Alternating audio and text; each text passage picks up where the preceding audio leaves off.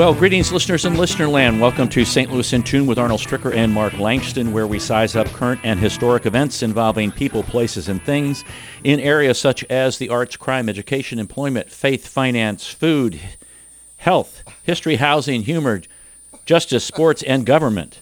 We originate from and connect the gateway city to our country's current cultural fabric and lives. All right. So our return to civility today is care for things as if they're irreplaceable. When you leave your kids or your spouse or your mom or your dad, you always want to have a good relationship when you walk out the door, because you don't want to have a bad relationship and then something happens and then people feel guilty. And I know our next guest had a good relationship with her son, but what was unfortunate is her son was killed back in 2013. And she used the grief and energy that death generated to co-found Corey's Network, which was named after her son. And the goal of this organization is to help families of homicide victims. And they say that there are more than 700 unsolved murders dating back as far as 1970 across the Kansas City area. They are based in Kansas City. And this is applicable, folks, here in St. Louis, because it's important that we listen to this, because their mission is to provide immediate support, advocacy, and services to surviving victims of homicide in the Kansas City metropolitan precincts without advocates. And we're talking to Shelley Norris. Shelley, welcome to St. Louis in Tune. Thank you. Here. Now, this is a labor of love that you never imagined you would have to be doing. And I think you have really done a great job of channeling and pushing all of the grief and angst and everything that I can't imagine what goes along with the death of a child into providing something that's beneficial and helping other people. Thank you. And to be honest, Arnold, I don't want you to ever understand what I've gone through. What I really want you to understand, though, is that if you ever have to go through it, that Corey's Network and I will be here for you if you do. Now, talk a little bit about what Corey's Network does, because you've taken on a huge thing, and let's just go through some of the things that you do, okay? Okay. Like you said, our mission statement is to provide immediate support and advocacy for the surviving victims of homicide. And what we do is we provide referrals to counseling. We help people understand the investigation and the court processes. And we help people understand and how to navigate the media. And then we also help pay for funerals. And to date, we've helped pay for over 350 funerals of homicide victims that were uninsured in the Kansas City metropolitan area. Additionally, we have a seminar that we hold every Monday evening for 5 weeks in a row, and then we take off a Monday, and then we do it for 5 weeks in a row, etc. And it's called Grief to Relieve. And GRIEF is an acronym for Groups, Reporters, Investigators, Enforcement, and Forward. And what that means is we talk about the different groups in the Kansas City metropolitan area that people can connect to, because we understand that not everyone can connect just with Corey's Network. If there's other great groups that are out there that can also provide services, and if we don't get help with us, we get help somewhere. Ours for reporters, because we want people to understand that the media is not a villain. And we want them to get good relationships with people in the media so that they can see that the media will actually help you be able to solve your homicide.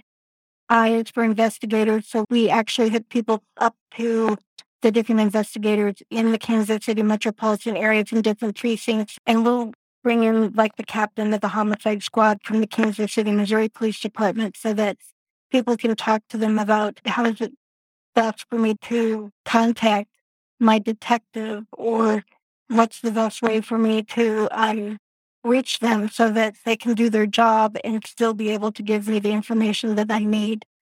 E is for enforcement, so we talk about prosecution and the court processes. At that point, do I bring in advocates or prosecuting attorneys, etc., to talk about your rights and responsibilities as far as the court process is concerned, and how that's going to look, and that it doesn't look anything at all like what you see on television in that 47-minute television crime show that you've been watching. And then forward is to talk about the fact that there is no moving on, there is no closure, there's no getting over it. Those are all myths that people try to feed themselves because it's such a huge mouthful to try to swallow when something this terrible happens, that we want to believe that you're going to get over it. But in reality, there is no getting over it. It's just moving forward. And you're always going to have this grief with you, but how do you move forward with that grief and still be able to be a productive part of society, still love people, still care about others, and still be the person who shows your children or the other people in your family or the other people in your neighborhood how to move past the worst day of your life and still be able to be a productive part of society. And then, of course, we also do our yearly vigil, and that is for all unsolved homicides in the Kansas City metropolitan area. And we've done our homework, and we've gone back to 1970. And we've uncovered so far 700 unsolved homicides in the Kansas City metropolitan area. And if you really look at it, 1970, that's 52 years. And that's really not a high number per year, but it is a high number of people that feel as though they've been forgotten. Because if you think about somebody being without answers since 1970, to me, that's just horrific. And for me, Corey's case was unsolved for 3.5 years, and that was just gut-wrenching to me, and I could not imagine being the mother of this young man who was murdered in 1970 and still not having the answers. What kind of response have you gotten from law enforcement and the court system from all of this work that you've done? This is a kind of a twofold question. First of all, I guess I should back up. How did you get these groups involved? And then what kind of overall response have you gotten from like law enforcement in general about Corey's network and what you were doing? Getting them involved was a long process. I'm not going to fib, because there are a lot of people that go out and say, this is what I'm going to do. I'm going to be an advocate for crime victims and et cetera. And then they kind of fall to the wayside kind of quickly. I had 25 years of social work in my past before my son was murdered. So I'd already had that foundation and knew how to create a nonprofit. And so I was new to the thing when they first saw me. So they looked at me like, okay, she'll be here for about 6 months and she'll be gone. Now, 8 years later, I'm still here. And the process has been, like I said, it was difficult. But when you go with the idea that I'm not trying to take over what you do, I'm not trying to replace you, I'm not trying to rebuke you, I'm not trying to get in your face and tell you what you've done wrong or confront you or anything else. I'm trying to support your efforts because I see that your efforts are because you care about people. And then you're trying to actually be that person that connects the victim to these different services and help them understand that the media is not going to put the microphone in front of your face and say, tell me all your dirty secrets. And instead, you're now saying, okay, I want you to talk to this particular person because they can help you. They can tell your story the way that you need it to be told. Or this captain of the police department wants to be able to solve your crime just as much as you do. And they want to make sure that the detectives get the information the way that they need to get the information. And in explaining to it, I think it's harder to explain now to the client that, okay, yes, your police officer is not returning your phone call.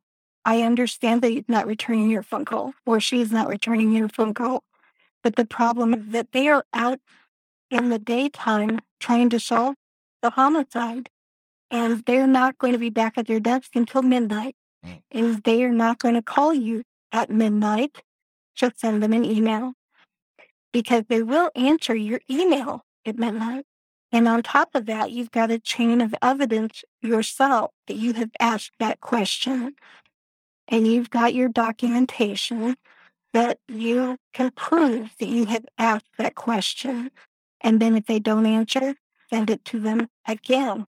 And when you start doing that, the people that are in the supervisory position start seeing that you're really supporting them. Once that started falling into place, and they started seeing that what we were doing was trying to support. We have media people out here that are anchors, that they'll come to our Monday evening groups because they'll come in for the reporters portion and they'll say, I am part of Corey's network. And because I am part of Corey's network, this is what we're able to do. So we have community members that are not on our board, that are not in any way, shape, or form titled Corey's network, that they identify as part of Corey's network because of what they do in conjunction with us. Then the other groups that we work with, we have memorandums of understanding where we say, we will refer people to you.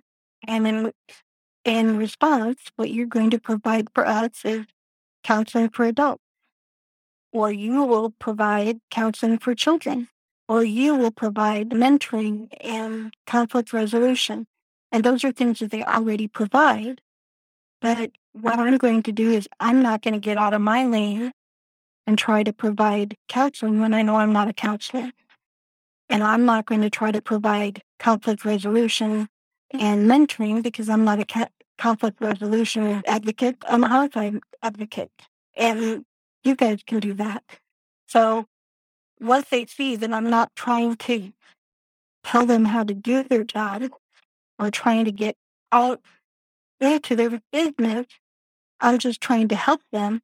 They're actually sending me letters saying, hey, can you write a letter saying that we have been supporting you and you've been supporting us for the last year, and they're getting more money for grants. So once they started seeing that that's what happened, that's how it unfolded. And I've been talking so long now, Arnold, I've forgotten the second question. No, you answered it. I wanted to let you go and not interrupt you because you were doing a really wonderful job of explaining that. Because I can imagine that a tragic event happens like what happened to you, and then you go explain to people what you want to do, and they're like, oh, yeah. And just like you said, well, we've seen this before, we've heard this before, this will last 6 months, and then it'll go away.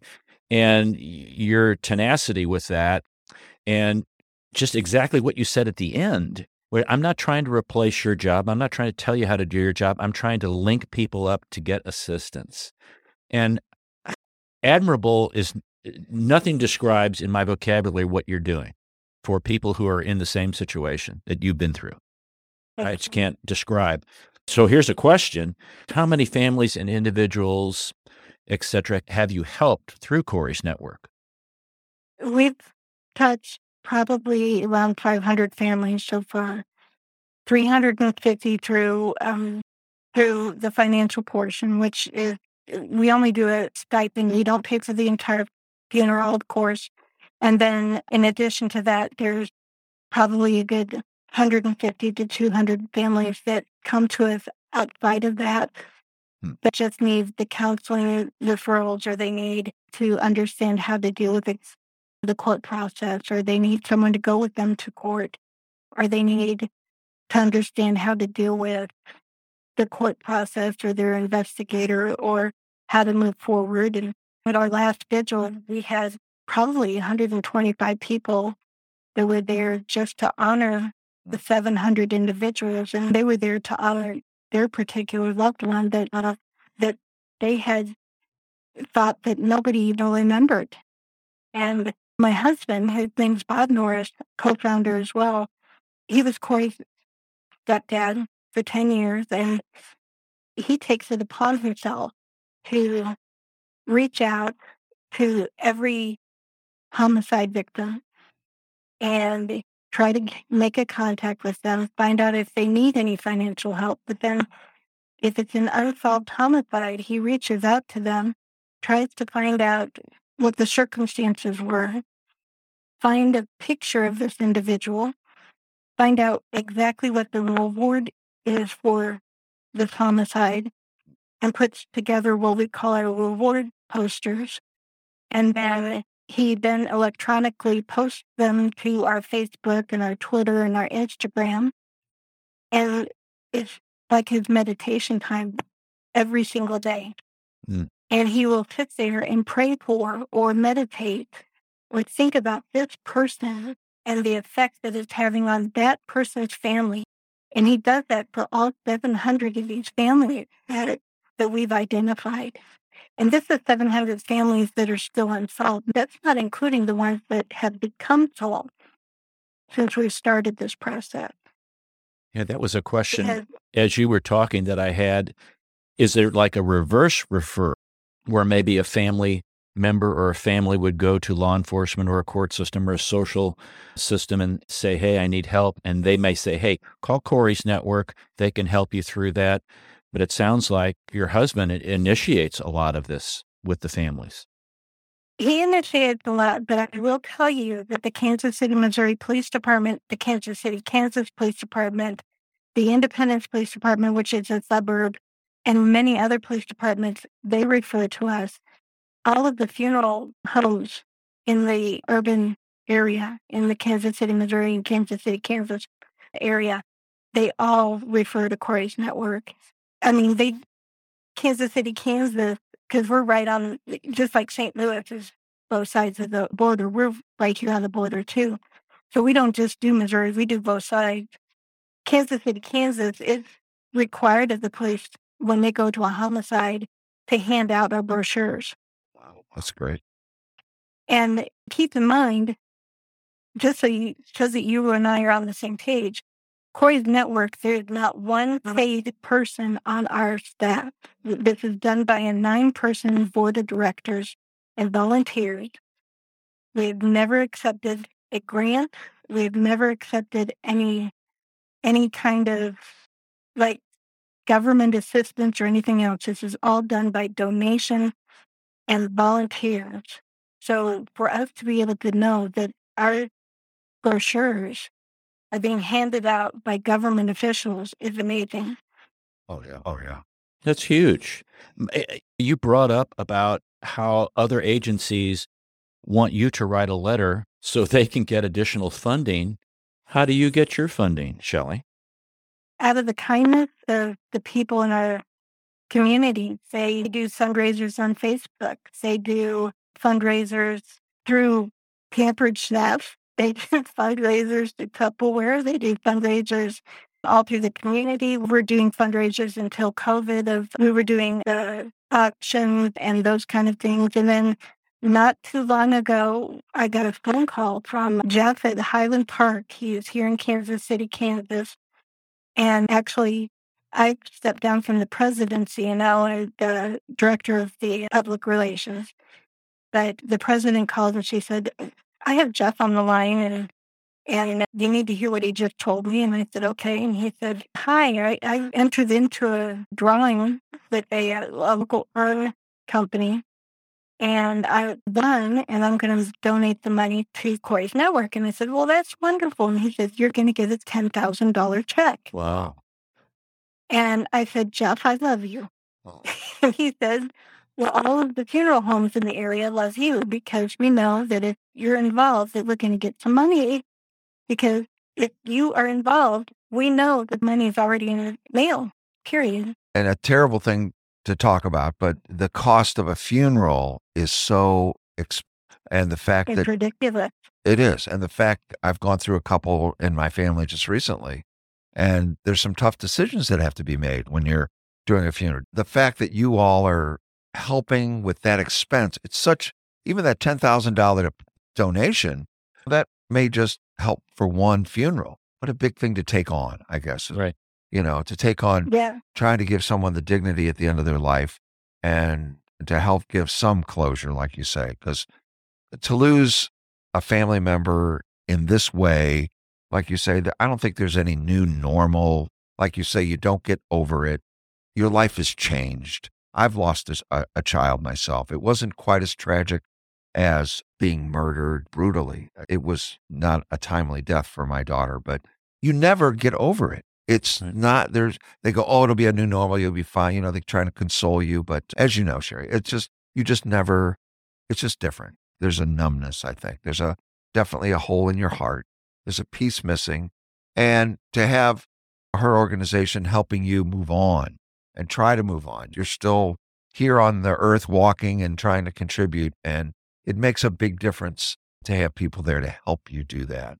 So I applaud what you're doing. And the cost of funerals, and I know that's a lot of what you do too, is just amazing to me. And folks, you can't give enough, I don't think. Well, Arnold, can I ask you a question real quick? Sure. Yeah. What is your daughter's name? Well, that would be Mark. Yeah. Okay. Yeah. It was Shannon. Her name was Shannon. Oh, was that Mark? Yeah. Yeah. That was Shannon. Okay. Her name was Shannon. Shannon? She had 3 children. I got 3 grandkids from Shannon.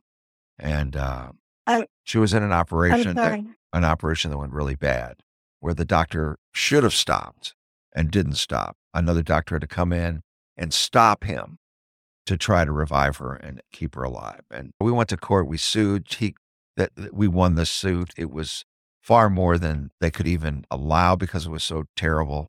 And I guess there's a ceiling as to how much money, that they can get. And they couldn't even award what the jury came back and said how horrendous this was.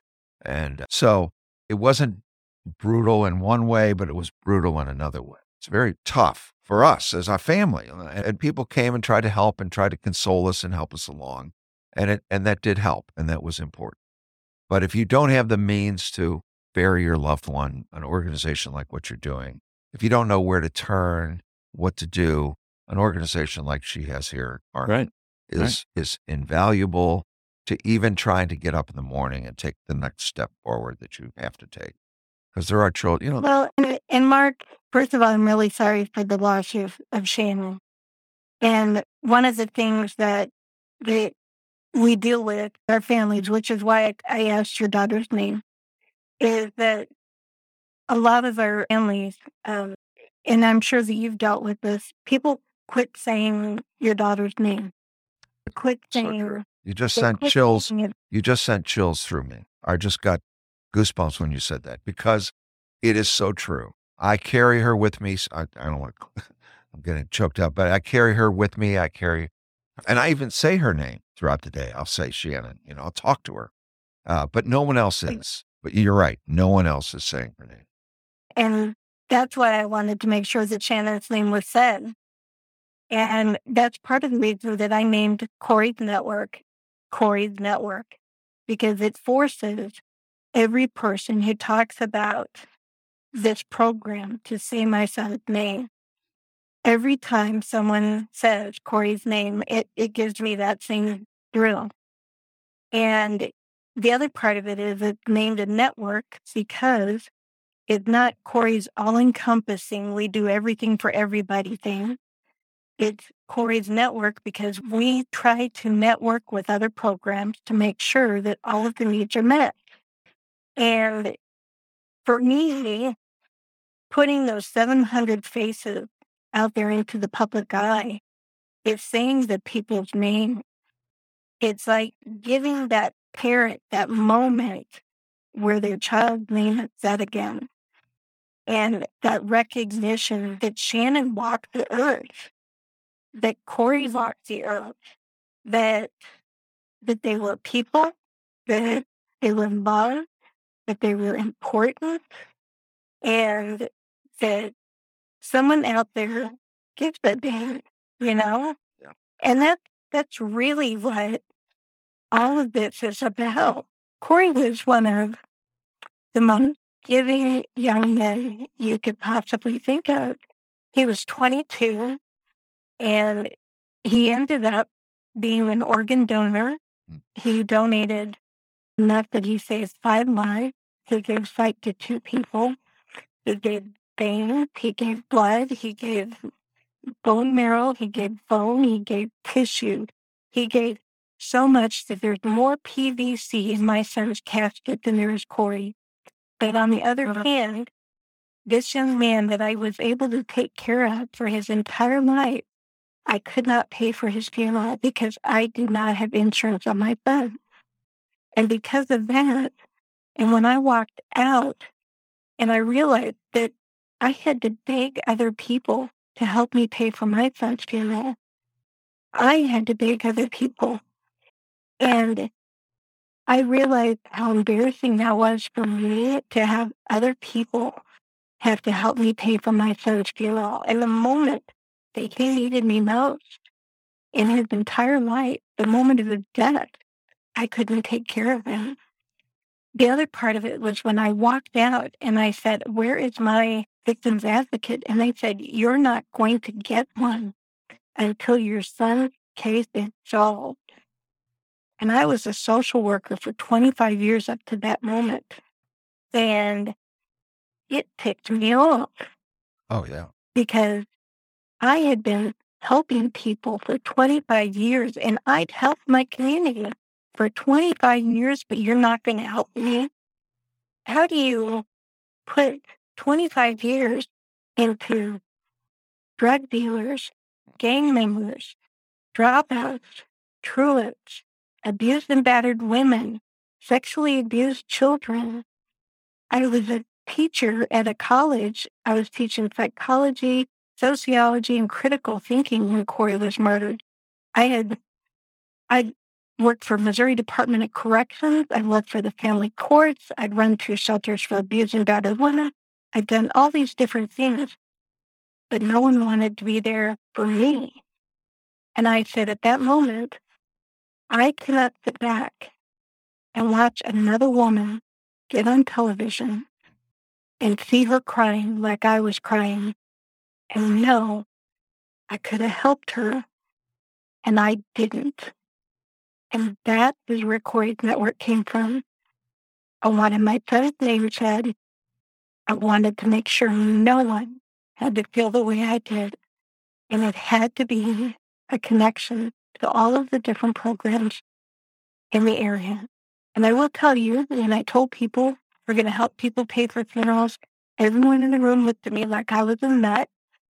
And we don't pay for the whole funeral. We give a small stipend, but it's more than their Uncle Charlie will give them. And it's from somebody who's just saying, "You don't know me, but I love you."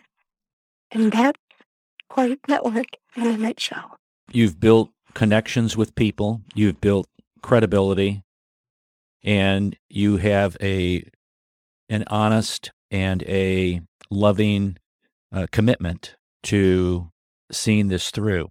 And I think that's become evident over the course of time with the agencies that you dealt with, and they understand that you're the real deal and you really care. And I can't imagine in a moment when you really need assistance that you can't get any. Mm-hmm. That's a very lonely place to be. And Shelley, you've worked through, around, under every obstacle to make it into a positive benefit for people who have to go through what you've gone through.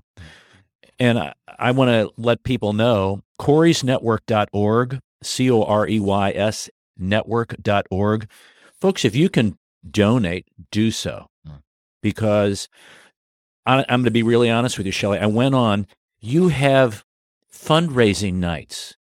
You said you have people that do Tupperware parties. And I can't believe that agencies ask you to write a letter so they can get grants and extra money, and yet none of that money flows your way for what you're doing.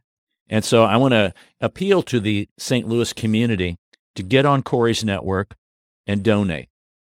And this is a great model to utilize in our city.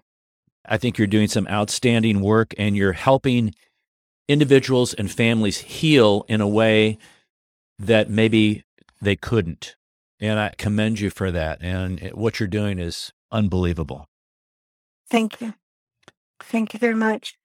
One of the things that we do while you're on the website, and people look at it, under our services area, there's a CNI referral form. And that is available to anyone in our community. So if you're a police officer, we've had police officers, we've had medical personnel, we've had social workers, we've had advocates from other programs, and et cetera. And I'm gonna step back for just a moment. By the way, I got my advocate 3.5 years after my son was murdered, when the man was actually caught. But anyways, I've had other advocates that have used it, etc. But if you go to that CMI referral form and you fill it out, at the very end of it says, we work in connection with other programs. Do we have your permission to share your information? If you say yes, your information instantaneously goes to Ad Hoc Group Against Crime, Mama on a Mission, Healing Pathways, Aid for Peace, Parents of Murdered Children, Giving Loved Ones Workshop, the Kansas City, Kansas Police Department, the Kansas City, Missouri Police Department, the Kansas City, Missouri Mayor's Office, and the Independence, Missouri Mayor's Office. All of those places get that information instantaneously. Therefore, they can then, Ad Hoc Group Against Crime provides adult grief counseling. Healing Pathways provides free children's grief counseling. Aid for Peace does mentoring and conflict resolution. Parents of Murdered Children and Grieving Loved Ones workshop do grief workshops, their support groups. The mayor's office, both of them, they do that. Just they've got statistics on how much we do.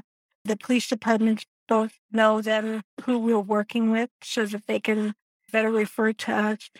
But that way, rather than a person like myself having to go into the community and saying, can you help me? Can you help me? Can you help me? Instead, those different programs, because of their memorandums of understanding with Corey's Network, then go to that person and say, I can help you. Wow. And that's the difference. That's a huge difference. You've made a difference in a lot of lives. A lot of lives. I want to thank Shelley Norris, who is the co-founder of Corey's Network, Inc. Shelley, continue the work that you're doing. And you're doing this all on a shoestring and on your spare time, in your spare time. But what you've done has been unbelievable. Thank you. I appreciate it. You take care, Shelley. Let's stay in touch, okay? Definitely. Anytime you want. Thank you, Shelley. Take care. Thank you. You too. We had a very heavy conversation with Shelley Norris from Corey's Network, Inc. And that is a Kansas City-based organization. And folks, you might wonder, well, why do you talk about Kansas City? Well, it's a great model.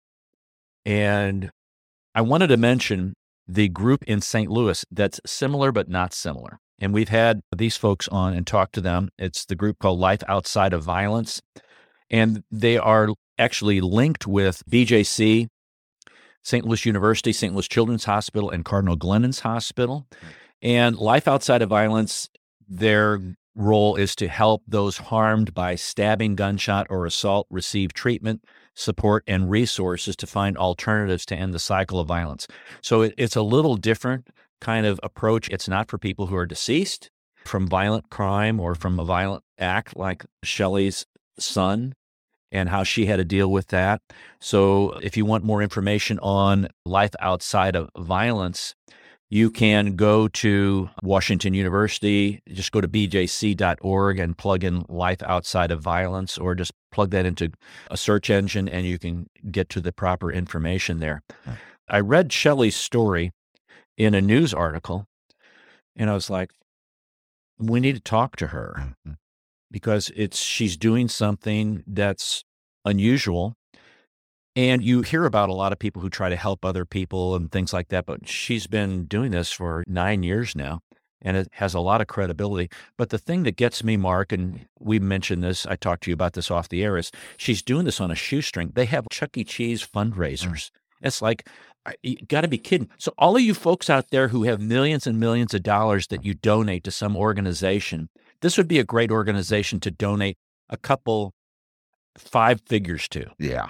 You know, and people who donate before the end of the year for their taxes, this would be a great organization to donate to. Right.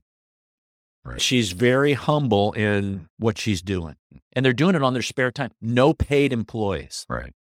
9 people involved. I'm just amazed. It's all from the heart. It is. From the It heart. is. Not the head, the heart. It is. Makes a difference. Good for her. I'm so, yeah. We should all be proud of folks like that. Oh my gosh, yes. It's work that not many of us would do, but needs to be done, that is so important and so vital to these families. We are glad you decided to listen to this episode of St. Louis in Tune. We know there are hundreds of thousands of podcasts out there, and we are glad that you have chosen to listen to us. St. Louis in Tune is produced in cooperation with KWRH 92.9 FM and Motif Media Group. For St. Louis in Tune, I'm Arnold Stricker.